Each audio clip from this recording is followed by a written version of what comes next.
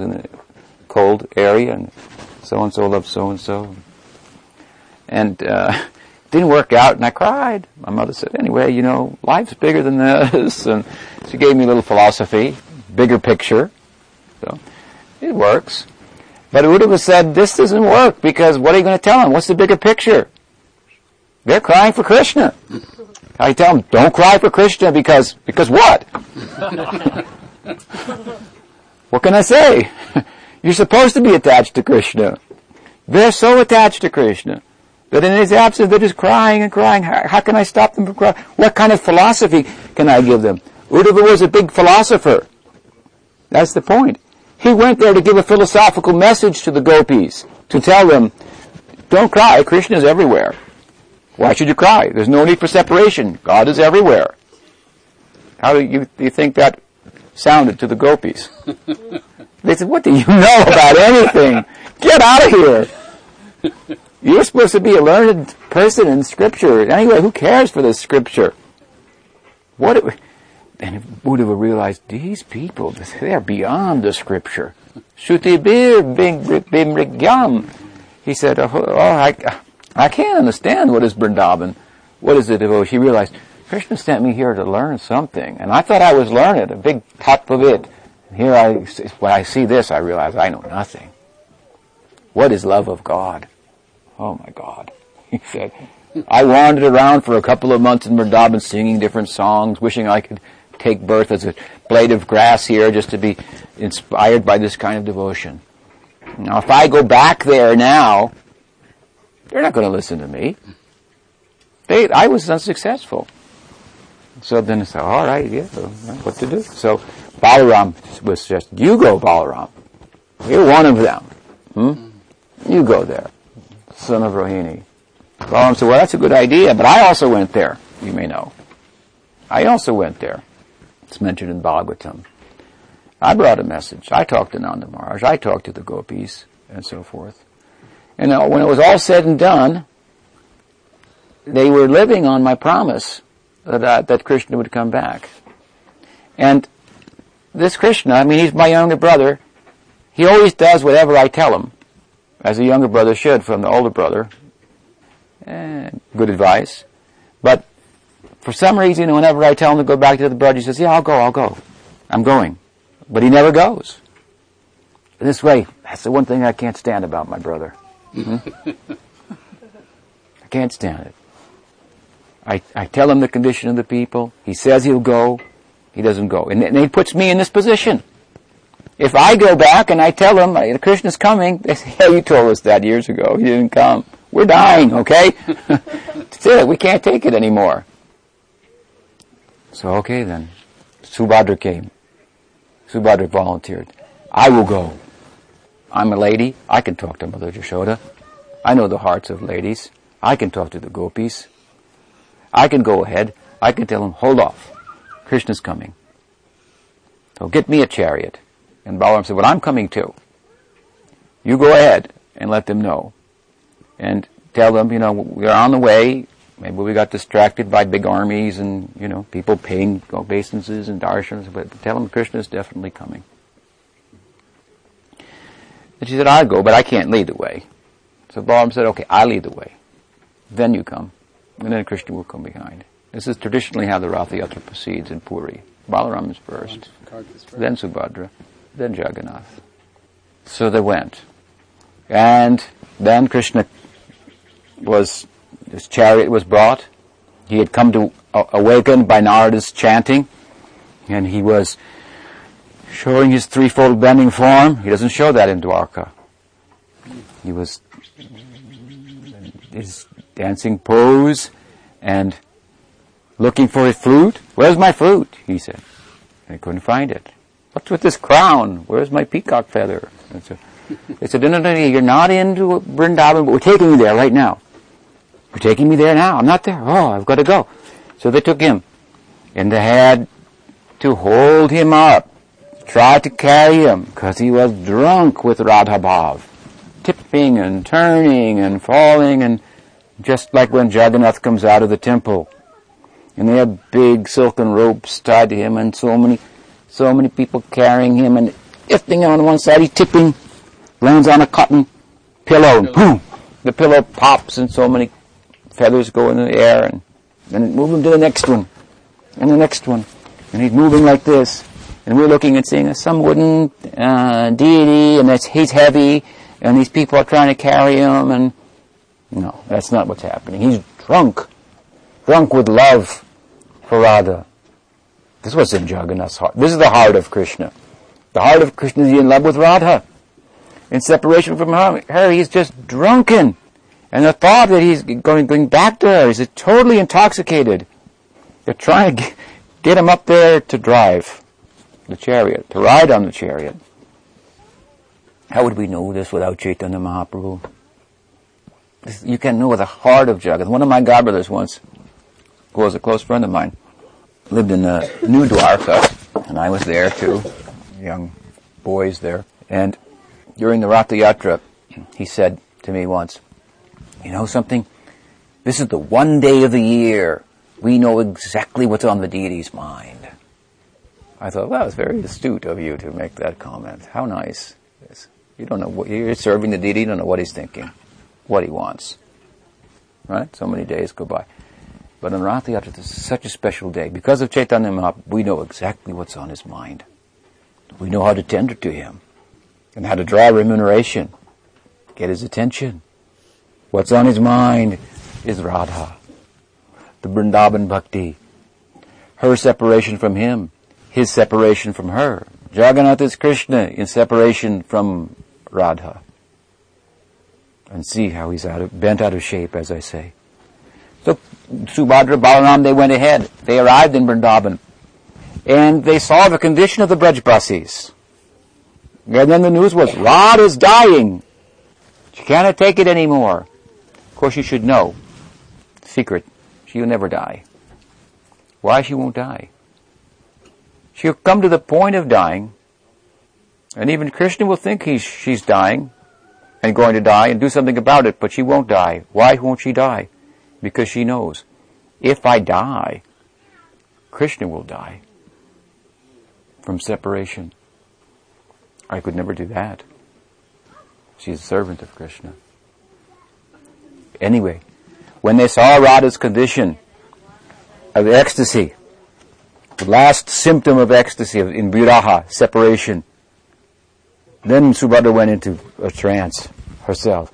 And she was about to speak, and she couldn't speak. She became speechless, and her hands went in like this. She became transformed in bhava. Asta satvika vikaru jvalita, very ujvalita, the highest stages of the inflamed ecstasy. This is again Dwarka meeting Vrindavan, and she got bent out of shape, and Balaram got bent out of shape. Just like the deity of Subhadra at Jagannath Puri, the deity of Balaram. This is what they're about. So they couldn't do anything. Krishna arrived on the chariot. Radha's dying. He found his way there and passed out. Saw her and passed out himself. Then the breeze came, and the fragrance of Krishna came to Radha and brought her back to life. At the door of death, brought her back to life. Now the problem is Krishna's passing out. Krishna's dying. So she said, Subal, come, do something. Subal came and spoke in his ear, Radhe, Radhe, Radhe, Radhe, Radhe. He's quite accustomed to this. This is his service. Krishna will go into separation from Radha. He's always feeling love for Radha, and then sometimes in the Leela there's some separation, and then he will reach a high point, and this way Subal will help him. Radhe, Radhe. These kind of friends. So Krishna came awake, and he had union with Radha, and all Vrindavan was saved. Everyone in Vrindavan actually has love for Radha, even the opposing elements, like Kutila, Abhimanyu, so-called husband of Radha, Chandravali, they all love Radha. All of their opposition is all orchestrated by Yogamaya. Sometimes it's said that before Radha came awake, and before Krishna arrived, they all came forward, expressed their love for her, and spoke the tattva. Abhimanyu said, I'm not really your husband, I've never touched you. I only married a shadow of you. Actually, you, Radha, are the goddess of my Ishtadevata. I worship you. Don't die, please. Kutila, the sister-in-law of Radha, came. Oh, please, Radhe, don't die. I've created so much disturbance for you. Of course, that is Yogamaya's arrangement, but so much disturbance. I've always made it your chastity an issue of question here in the village, and put myself forward as the most chaste lady. But actually, you're the only chaste lady, in all of Vrindavan. Your love is so exclusive for Krishna. You know the story of how Krishna got a fever. He was dying of a fever one day, and so it was said. He said, "Oh, the only way I could be saved from this fever, I don't know." Then Krishna himself appeared in another form as a doctor, Ayurvedic doctor. He said, "Oh, I heard there's a boy here with a fever. Let me feel his forehead. Oh, yes. Take his pulse. What he needs is water. He needs water from the Jumna. It has to be brought in a pot, a porous pot, a pot with holes in it, holes through the bottom, like a strainer. Bring water from the Jamuna in a, what's it called? Colander? Yeah, in a colander. Then we'll give him that water and he'll come back. Fever will go down." So, this is Vrindavan. Mother Yashoda said, that doesn't make any sense, but Mother Yashoda just said, get it. Somehow. Then someone said, well, how can we bring water in a porous pot? And the doctor said, oh yes, it has to be brought by a chaste lady. A chaste lady can do that. Chaste lady will have power, actually. There's power in that. They say if a lady in Kali Yuga is just truthful and chaste, she can get all powers. So, then that made sense, right? Find a chaste lady and bring in water in a porous pot. And so Mother Yashoda said, well, come on, where's the chaste lady? Kutila had always been advertising herself as being very chaste and questioning her sister-in-law's chastity, making it a public, issue. So everybody said, well, Kutila, she's chaste, and she makes that clear, so, yeah. This is Krishna arranging this. So then she had to go to the Jamuna with the porous pot, and of course she brought it back, and it was empty, and everybody went, what's going on here? And then the doctor said, what about that girl over there? I think she can do it. He picked out Radha. Gave her the pot, she went. She picked the water from the Jamuna, and Krishna appeared in another form, holding the water in. Only Radha could see him. Then Krishna drank the water, and his fever subsided. She said, do you remember that, Radha? You're actually the chaste lady of Vrindavan, not me. Please don't die. Chandravali came and said, oh, people question you. Everybody goes to the Jamuna and fetches water. Everybody goes to the Jamuna and takes bath. And when you go, they go, why is she going to the Jamuna? What's going on? And everybody does that. So, but when you go, they question. And I take some pleasure in that, but actually, you're the purest. Don't die. They all love her. So then he read at this occasion, then when Krishna came and she came back to life and they had union. And this union then, with that they go to Goloka. In Goloka, no separation. There's union. So the Leela ended in this way, the Prakat Leela. Different times, I say, it made different nuances. But in union, sitting together on a nice singhasana, suddenly Krishna says, oh Radha, where is that viraha? What has happened to viraha? Separation. What would we do without that? If it weren't for separation, we wouldn't have this. What is the value in that separation? So great. It's like death, but what life it gives birth to. So he said, we have to do this again. And he said, I want to establish a deity of myself in the world who's always in separation. We call him Jagannath. I want to stay like that. Like that condition I was in, and Subhadra fell into that, and Balaram. We should have a deity like this in the world.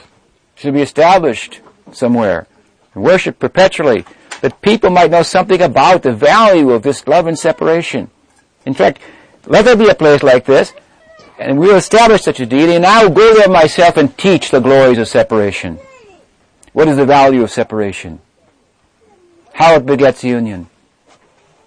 And Radha said, well, you can do that, but you can teach about your separation, but you can't teach about mine.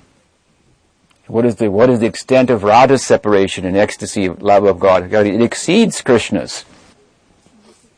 He cannot taste all the Mahabhav that Radha tastes. Only up to a certain limit. It's a problem for him. He's the king of love, but he doesn't have access to the full experience of love. So she said, what can be done? Well, so what can you teach? Something, but not everything. So don't worry about it. So Krishna thought, oh, just see, well, what to do. She won't give me that.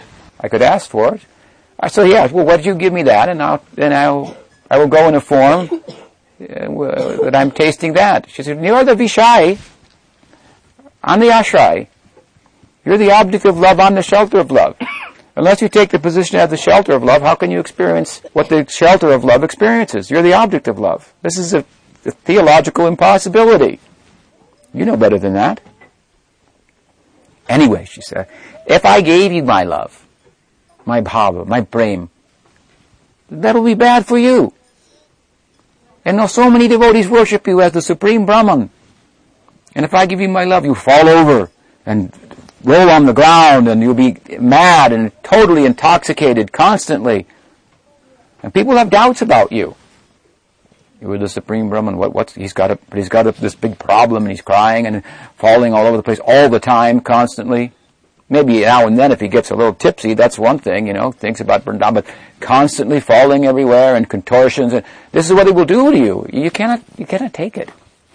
And besides that, she said, if I give you my prem, a byproduct of that is that my glories will be heralded throughout the world. I cannot tolerate that. You are the Supreme God. All worship should be given to you. My mood is to serve you. How good philosophy Krishna's getting from her. Still, he thinks, this should be made known. Who is Radha? Even if I have to steal her bhava, I'll take it somehow or other. Bring it to the world and let people know what is her position. She won't push herself forward, but I will push her forward. So he's well known for being a good thief, Krishna. So he made plans to steal Radha's bhava and appear as Chaitanya Mahaprabhu and to go to Puri and teach what is love and separation, what is the value of that, and how through separation, pursuing this kind of worship, one can enter into the spiritual world and know what is union. So Chaitanya Mahaprabhu came. Krishna came as Chaitanya Mahaprabhu. He stole the bhava of Radha, but it gave him a hard time. It gave him so much difficulty. Only when he finally came to Puri and at the end of his Leela confessed his thievery to Radha's intimate associates, Vishakha and Lalita, appearing as Ramananda Roy and Swarup Damodar. He said, Sunyaitam Jagat Sarvam Govinda Virahena Me. I'm feeling such separation. He said, what is the beginning of that verse? No, that's the seventh verse. That's the sixth verse. That's the fifth verse. He said, yes, he said. Mahaprabhu said, Yugaitam namishena chakshusha pravishaitam. I feel a moment is like a millennium. This is the voice of Radha speaking. I feel a moment like a millennium. In union, a millennium will feel like a moment. And in separation, a moment like a millennium. He said, Yugaitam nimishena. A blink of the eye. Nimesh it means. A blink of the eye. Yugaitam nimishena chakrusha prabhishaitam. And from my eyes, a monsoon rain is pouring. Shunyaitam jagat sarvam. I see the whole world is empty. Govinda viraha. Govinda virahina me. in viraha, separation from Krishna. At this point in his Leela, this is the very end of his Leela, now the end of Shikshastakam, he's teaching the whole of his teaching in these 8 verses. In the 7th verse, he's attained the Radha Prem in separation. Enter through separation. In the next verse, he enters into union and separation within union.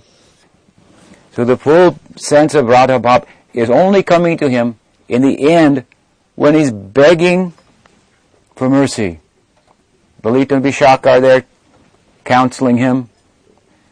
And when he confesses his crime, I stole her bhava. Stealing is only successful if you don't get caught. So he tried to steal. He actually was not successful because he got caught in the act and made a confession. But when he made a confession before them, they were merciful to him. And when they showed him their mercy, then he was able to taste Radha Bhav. How can Krishna taste Radha's bhava? Yes, he's independent, but his Swarup Shakti is independent also. She has to agree. She didn't agree at first, but he went to so much trouble to steal and try, and in the end he confessed and cried and cried and cried like a monsoon cloud. Please, I want this. Like a beggar he came as a sannyasi. He stole Radha's bhava. He went and hid the dark Krishna in the black Kali Yuga. Good hideout, he thought. But her love is effulgent, so what to do? People were noticing him. So he tried to give it out to people. That just brought more within him. He disguised himself as a beggar, sannyasi, as a sadhu. Now you wouldn't think a sadhu to be a thief, right? Very crafty. And in the end, he begged for this in Shikshastakam. He begged. And when he begged and made a confession, then he got the blessing. Then he could taste it. And we could know about it. This is Jagannath Puri. Chaitanya Mahaprabhu is Krishna in the bhava of Radha. And Jagannath is Krishna feeling separation from Radha. And Mahaprabhu in Radha's mood feeling separation from Krishna. As I said, many religious conceptions in Jagannath Puri. But Chaitanya Mahaprabhu's grace we can understand what it's really all about. Who that deity is. What's on his mind. And on the day of Ratha-yatra in particular, this is on his mind. To go from the Jagannath temple to Sundarachal, Gundicha, means to go back to Vrindavan. So we'll hear about that this evening. Any questions? You mentioned that the order is different in traditional Puri Ratha-yatra. Does that correspond, like Balaram signifies the Guru first, then the Shakti, and then Krishna? Does that have any? No. It's because Subhadra didn't want to go first. Balaram led the way. I mean, people may think about it in so many ways. Still today, it's like that in Puri? I've never been there, but that's what I've heard.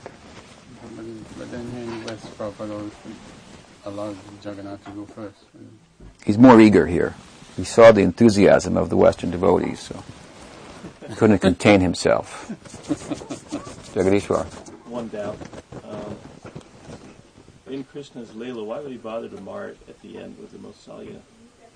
Leela, conditioned souls are, as we are already bewildered and doubtful and illusioned, and what would be the need to actually compound that illusion or doubt with the addition of that pastime, or apparent pastime? Well, as I said, if you study the pastime, there's no way that you will conclude that he just died by an arrow of a hunter. Mm-hmm.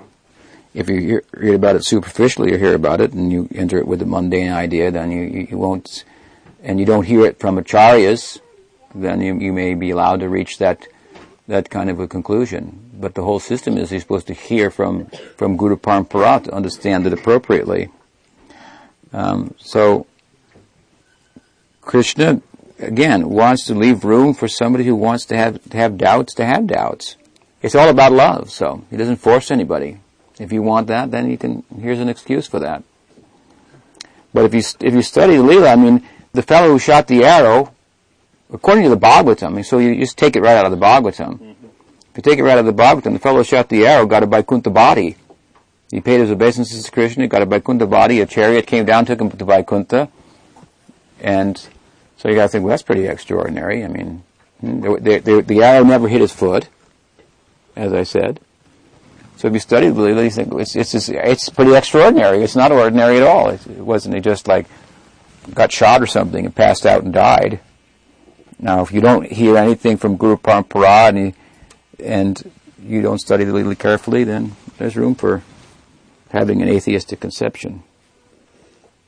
I mean, as it is, you can't reach that conclusion, but I guess it gives some room to some people to reach that conclusion. It's a curiosity. This is why Yeah. even bother. There's already so much illusion and ignorance. And Krishna is only accepted by. Jagdishwar doesn't matter. Yeah. I'll tell you how Balaram left the world. Okay? A big serpent, Anantasesh, came down and he jumped on and then they went back. Now, so do you believe that? Sure.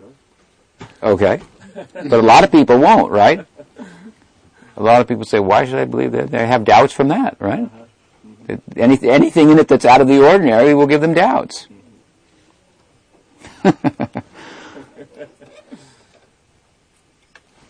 There's nothing he can do that won't create there are going to be doubting people. So if he just disappeared there, they'll say, well, come on, there must be some other reason. Then they research and find out some other way to think about it, some mundane way. Yes? You mentioned in the beginning of the class something about the key to... About what? The key to bhajan is worship? The key to bhajan. Oh, the key to bhajan. Is worship? You mentioned something like that, or maybe I misunderstood. No, I didn't say that. I said that we should keep our bhajan private.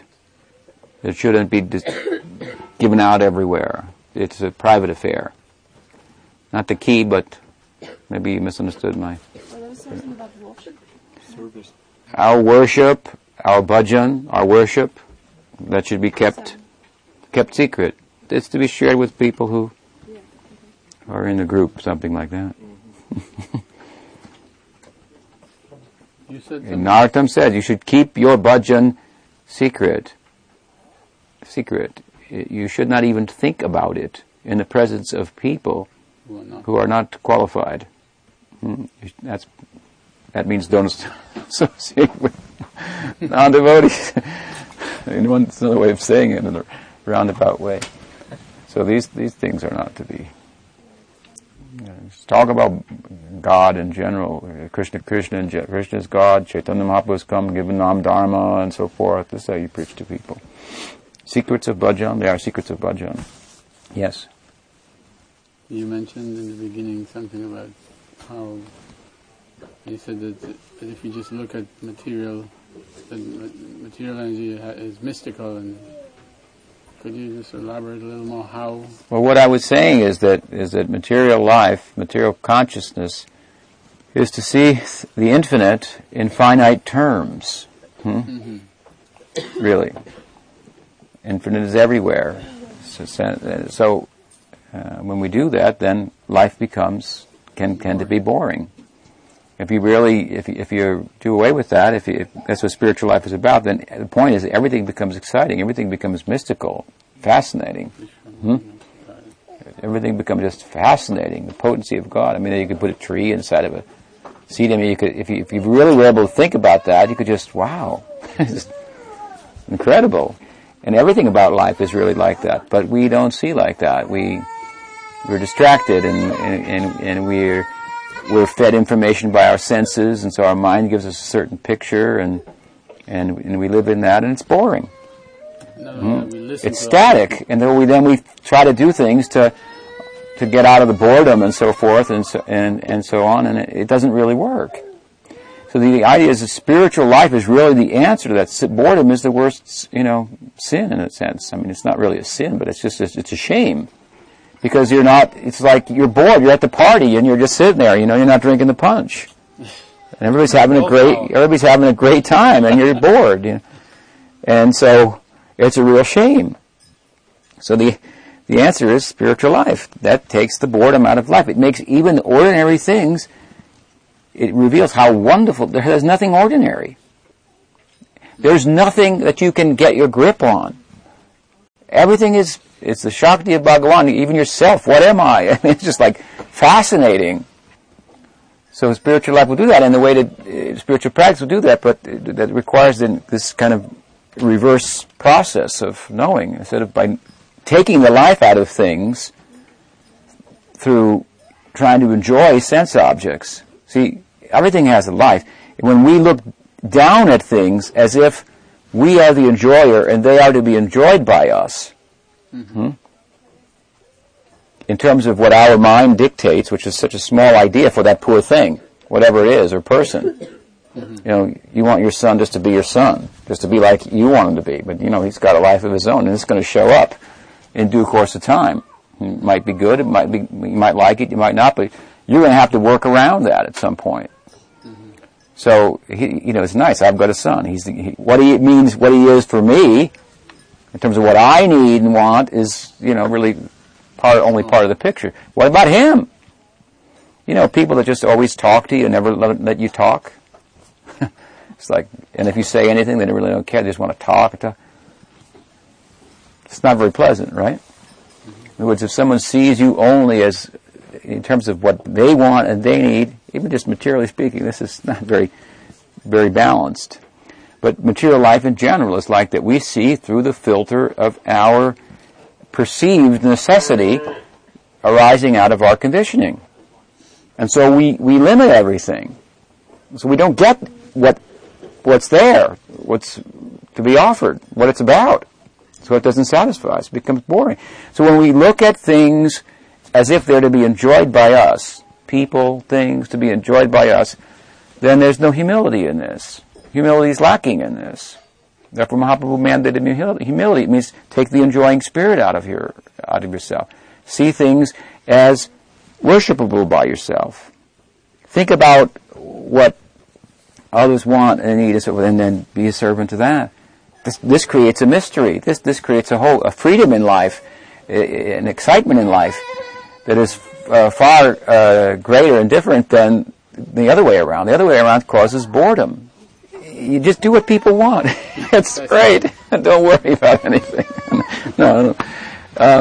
Spiritual life, when we see an object rather than as something we enjoy, then we begin to see it in terms of what it is in the bigger scheme of things. And that's how the bigger picture is revealed. And it's fascinating.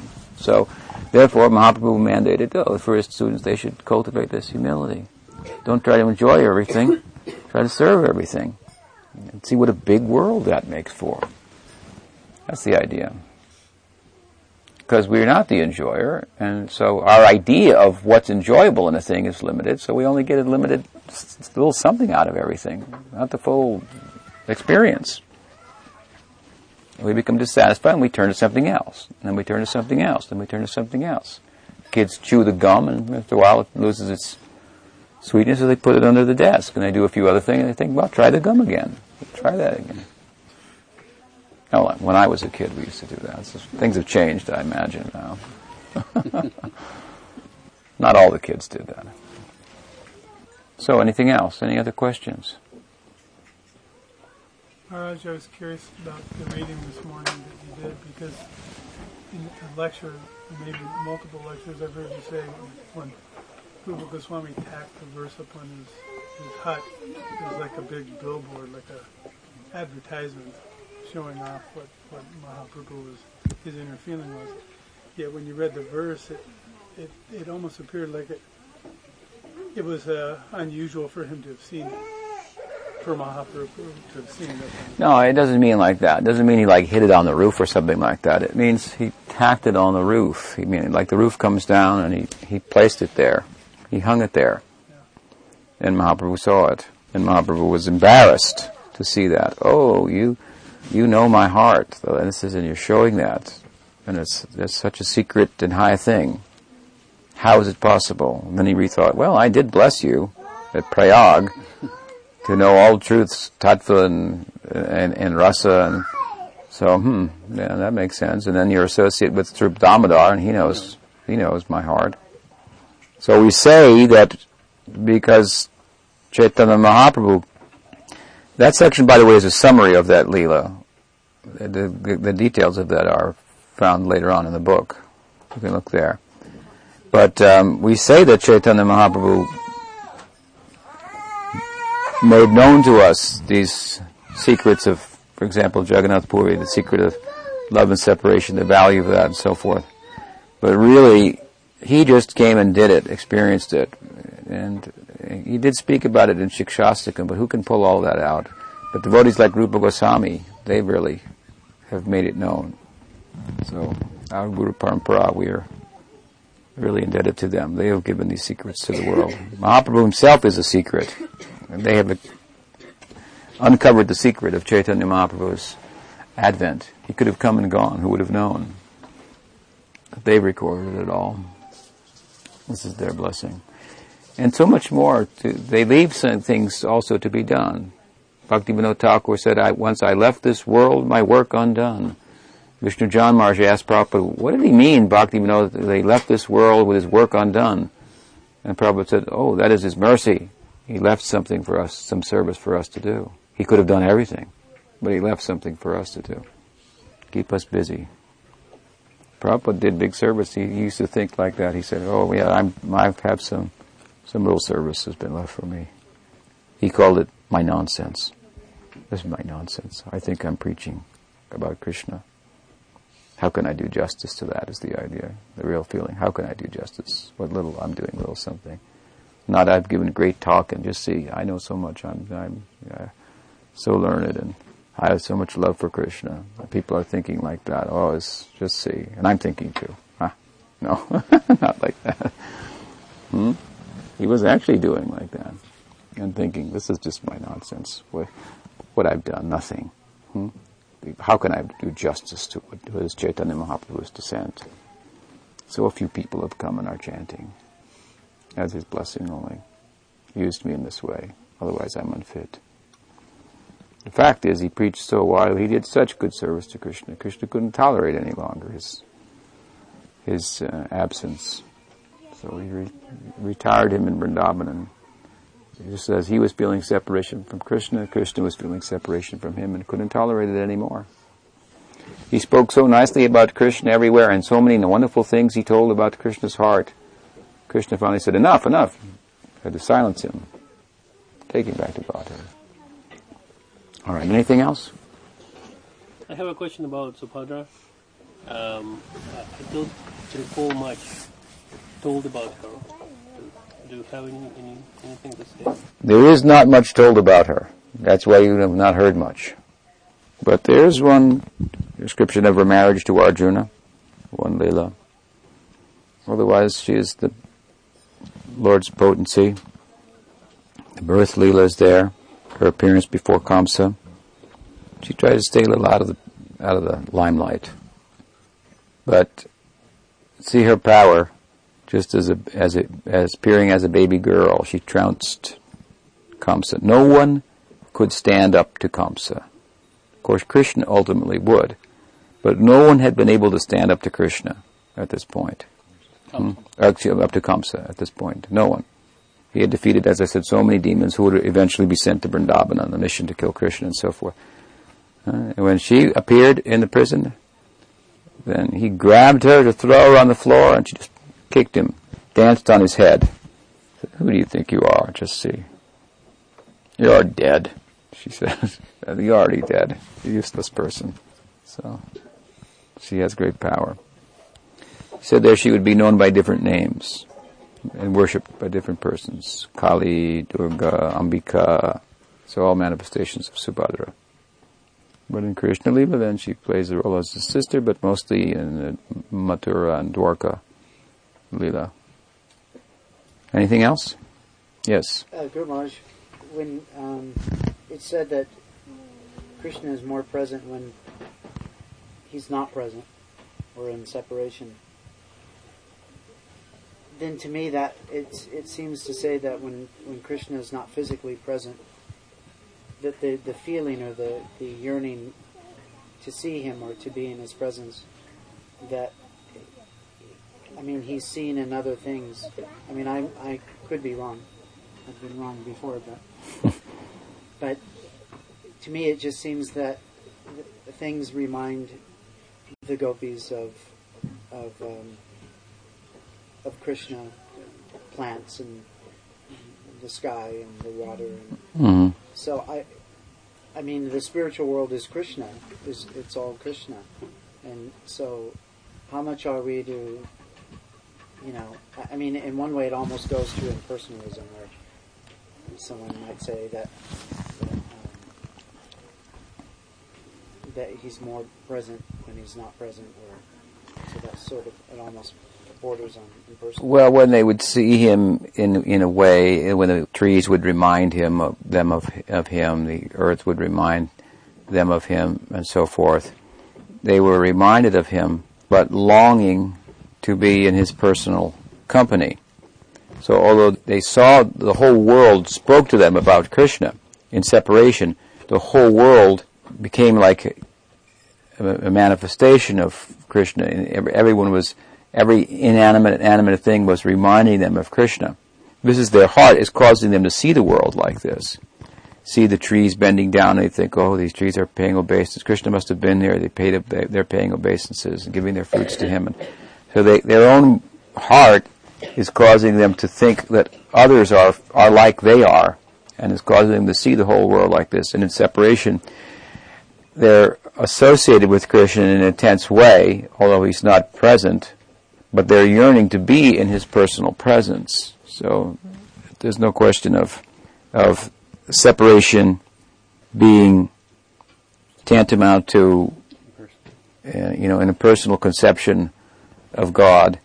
And although some people try to interpret the Bhagavatam like that, they say that when the gopis are seeing Krishna in everything, then they're experiencing Brahman realization. Everything is Sarvam Kalo Idam Brahma.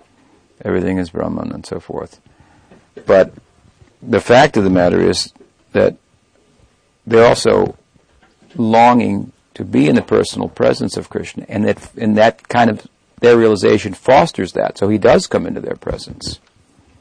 So separation and union are very high topics, and separation begets union, union begets separation. It's kind of like two banks on a river of love.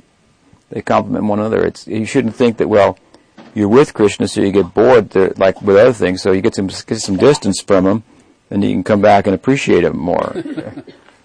No, it's not like that, but it's similar to that in the sense that that's a material manifestation, and this is a perverted reflection of the spiritual sky. So, now when they're with Krishna, they don't want to be separate, but at the same time, separation from Krishna it causes an intense sense of his presence, and the union that follows that is even more extraordinary. And that's the whole reason for the Krishna's leaving Vrindavan, in one sense. Krishna left Vrindavan for so many years so that the gopis could experience what's called samridhi man sambhog. There are different kinds of sambhog, or union.